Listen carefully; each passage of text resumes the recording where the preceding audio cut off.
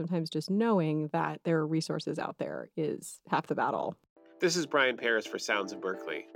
In this week's episode, Katie Gibson hosts a conversation with Leah Driscoll, Director of the Office of Student Wellness Promotion and Services, and Lyzz Zinn, a songwriting major at Berkeley who works with Leah and her team.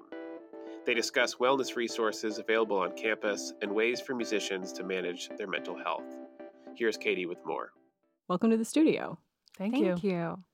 We hear a lot in the broader culture and definitely at Berkeley specifically about, the stress that students are under and the ways in which it's important for students to manage their mental health. I'm curious about the ways it comes up, particularly for students at Berkeley who are musicians and who are undertaking majors and careers that might be stressful or demanding in particular ways. So I'm actually an alum of Berkeley myself. Mm-hmm. I graduated in 2003. I did a dual major in music business management and vocal performance and worked as a professional musician for about 10 years. And, I struggled with my mental health and my overall well-being. And some of that began while I was a student, but a lot of it began after I left Berkeley. And some of the realities set in about how challenging a musician's life can be.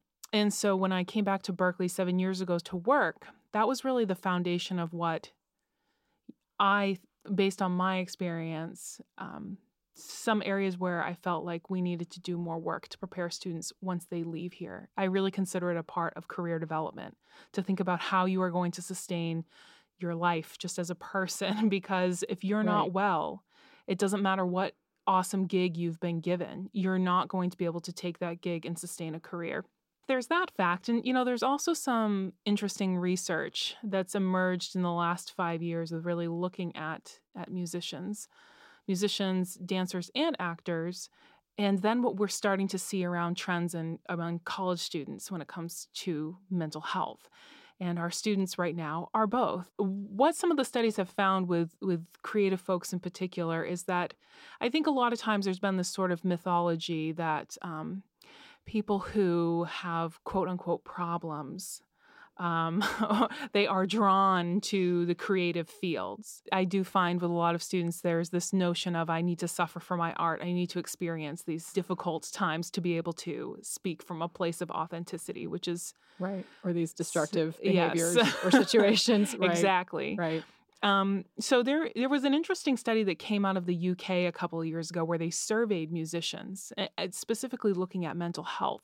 Okay. And what they found is that there are contributing factors around a musician's lifestyle that can make some of these mental health challenges emerge. I'm specifically talking about disorders like depression and anxiety. Mm-hmm. So if we think about the fact that I always say, a musician's career or a dancer or an actor can be a lot of feast and famine. Mm-hmm. You might have a period of time where you've got a lot of opportunities coming, and then you may go through a time where those opportunities aren't coming as much, and that can be very difficult to manage. Mm-hmm. But that also comes financial stress. Working odd hours, not getting enough sleep, not being able to maintain connections with people outside of the industry, so family and friends, because you're working a different schedule than they are. Right. Or you're on the road, or you're in a couple different places where your people are not, or they're not always. Right. And, we find often when we're looking at contributing factors to mental health, those feelings of isolation versus connectedness are huge predictors in whether or not someone will develop a mental health challenge or how they will recover from that. So that's a big deal when you think about the way that performing artists, the just inherent lifestyle demands. And another layer, which I experienced myself, is that historically, when it comes to healthcare and even health insurance, creative folks have not had as much access to health insurance. So all of these factors, they impact a creative person's life. And so what Lyzz was saying about holistic wellness, that's why we're really approaching even mental and emotional health from a holistic wellness lens, because finances, your nutrition, your sleep, physical wellness, all these things contribute to your mental and emotional well-being. Do you find that your fellow students are receptive to these ideas? I think a lot of the people that I talk to a lot of them are already open to that idea. And, so I show up a lot at like the meditation class that we offer. And then there's people there that they're showing up because they're invested in their own health and well-being. So they're showing up open. So that's a really good thing. I find a lot of people are open to it. I find the biggest obstacle probably with a lot of college students, but definitely particularly at Berkeley, is the idea that there's not enough time. Yeah. So Leah was mentioning money, and like, yes, that's like a major thing, but also time. Yeah, that's something I hear a lot from students that I talk to in general, right? And it's true. Yeah. So, and we do have like a lot of rigorous course requirements, and we're taking like 10 classes at a time a lot and practicing and performing and all of that. Yeah.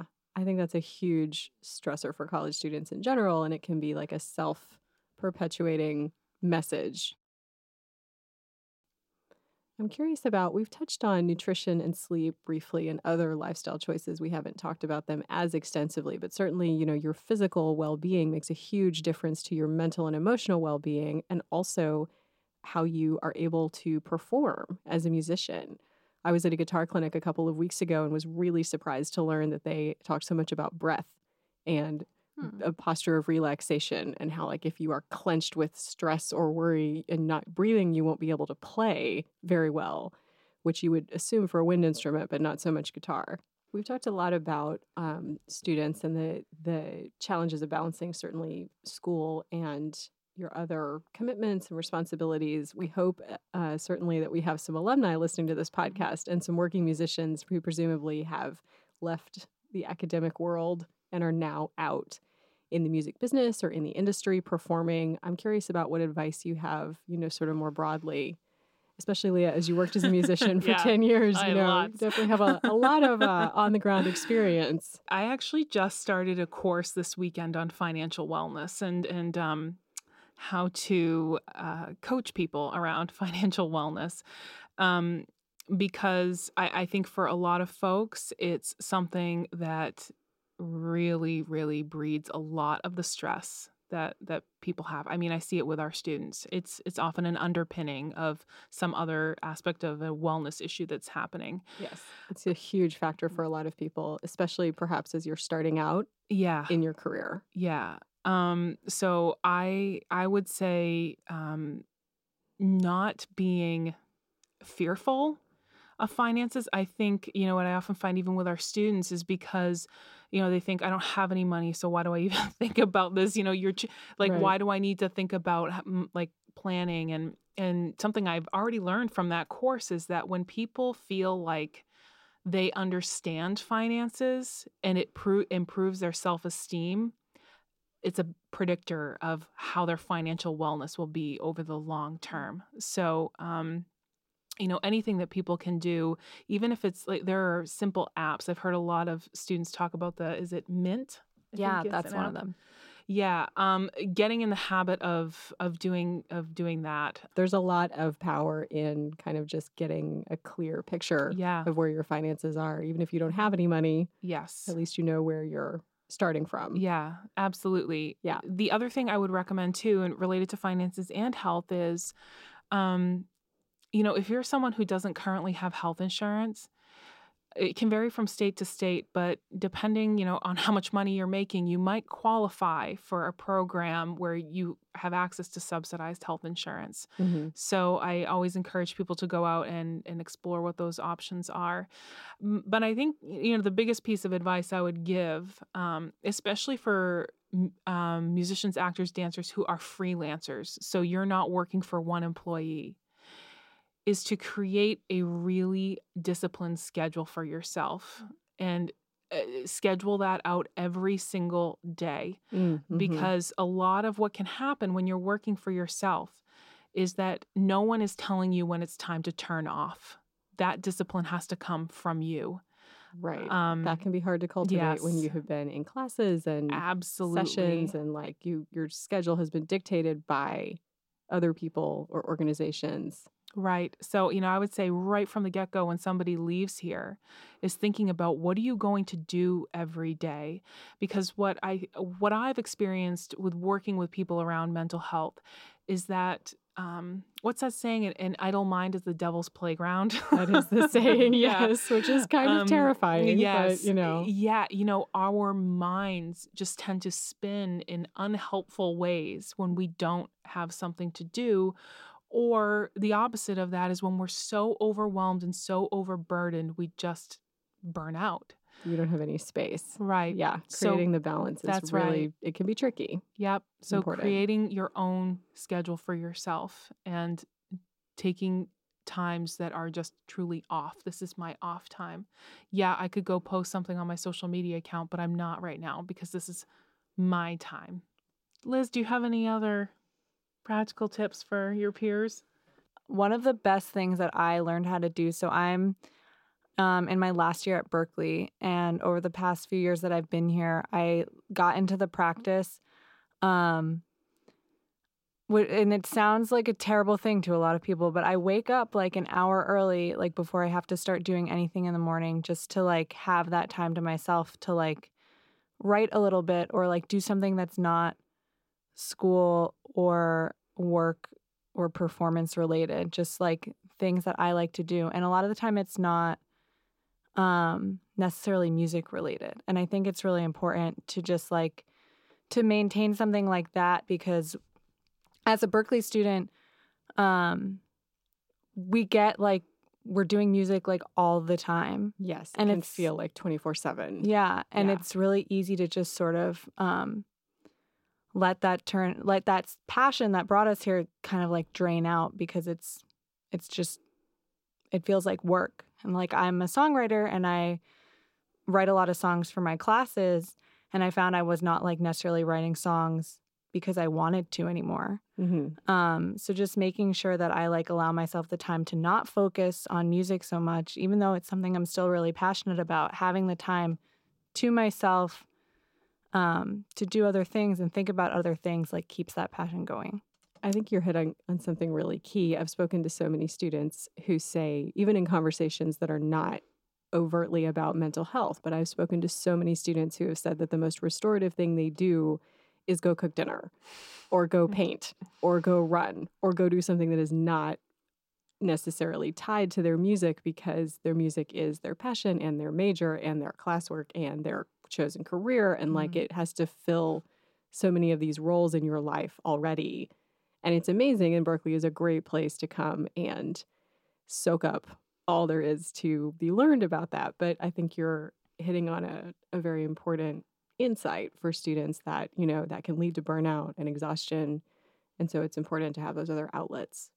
Yeah. Yeah. Cultivating other interests is so important. And, one of the things I didn't mention from that piece of research that was looking at mental health of musicians, they also talk about, and I know it's something you could probably relate to, Lyzz, as well, that idea of somebody's identity being so deep, their personal identity being so deeply entwined with their identity as an artist. Mm-hmm. So when that maybe isn't going well, particularly when you're trying to live off of it, it's so easy to feel like I'm not doing well. And to Lyzz's point, that idea of cultivating other interests, Mm-hmm. it gives you a place where you can build up your esteem and feel good, because there are going to be ups and downs, but just because your career isn't going well, that doesn't mean for a period of time, and whatever that means.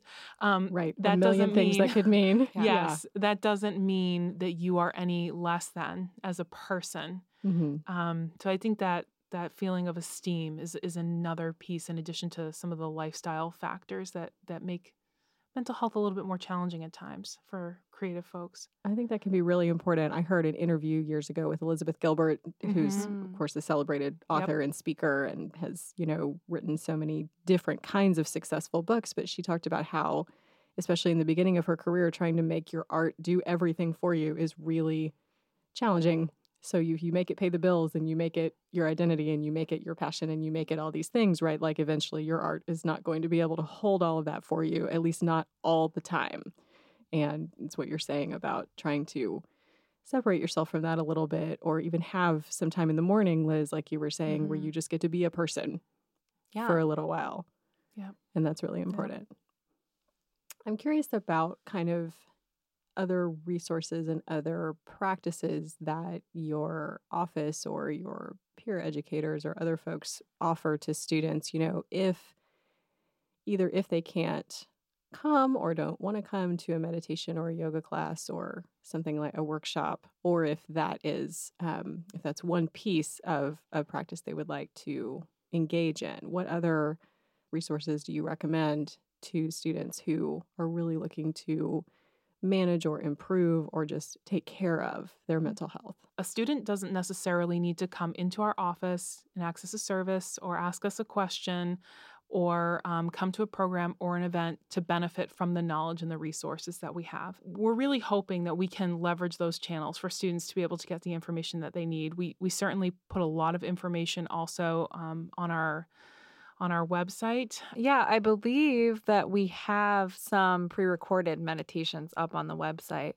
So if someone can't access like meditation class at a specific time, they can access the website if they have like 10 minutes at some point during the day when that would be good for them.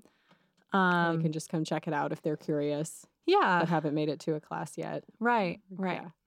The other thing we have is we have these online screenings. They're called screenings for mental health, and they're also on our website. Where if somebody's maybe concerned about their substance usage or they're concerned about how their mood's been recently, they can take this anonymous online assessment. And it'll give them some quick guidance about things they might want to consider doing. And one of those things is suggesting that students contact our counseling services. Those services are available to all students. And people come in for a variety of reasons. I think a lot of times students think I need to be in crisis or going through something that's debilitating before I go to counseling. And that's actually what we want to avoid with students. We want them to see counseling as something preventative. So, if you're having an issue with a family member or you're really struggling if you're a new student to adjusting here, those are the kinds of things a counselor can help with. And it's very simple to access those services. You just head on over to 54 Fenway or give them a call. Their number is 617-747-2310. And I also do want to mention that if a student is ever in crisis and they're having an urgent situation, there's always a counselor who's on call. If it's during normal business hours when the school's open, so Monday through Friday, 9 to 5, they can call that number I just mentioned again, the one that ends in 2310. Or after hours, they can contact the on-call counselor. And that person's accessed by calling public safety. That number is one that all students should have on their phone. It's 617-747-8888, and just ask to speak with the on-call counselor. So there's always help 24 hours a day. That's really important, I think, for people to know. Sometimes just knowing that there are resources out there is half the battle. Mental Health Awareness Week is in October. It's October 7th to the 11th. It aligns with the nationally recognized Mental Health Awareness Week from the National Alliance on Mental Illness. So we have a variety of activities that we're doing during that week. We're offering lunch and learn sessions to both staff, faculty, or all staff, faculty, and students to talk about mental health. The sessions that are for staff and faculty are really around how to support our students when it comes to their mental health and well-being. There's a book reading that's happening too about basically managing our stress in an age where that can be very difficult to do with just so much that's going on all the time in our world. We're also going to be hosting these what we call self-care pop-up activities. So different offices around campus are going to be hosting different activities where students, staff, and faculty can just come take a break. Our big event is we're going to be hosting a student showcase in the BPC on the Monday of Mental Health Awareness Week. So that's October 7th. Mm-hmm. The performance will feature students who have submitted pieces, whether those are dance pieces, original songs that they've written, spoken word, a variety of pieces that speak to mental health. People can go to the webpage They on sure berkeley.edu to see the full list of events for Mental Health Awareness Week. Yes. So we have a quick link. It's berkeley.edu/MHAW for Mental Health Awareness Week. There you go. So if you're interested in learning more about these specific events, you can go to that webpage and details will be available. Well, thank you both so much. Great. Thank you. Thank you. You can learn more about upcoming health and wellness events by checking out berkeley.edu. This episode was engineered by Tony Brown, Celia Bolgatz, and Brandon Bachajan. Our theme music is You Made Me by Sleeping Lion. I'm Brian Paris, and this is Sounds of Berkeley.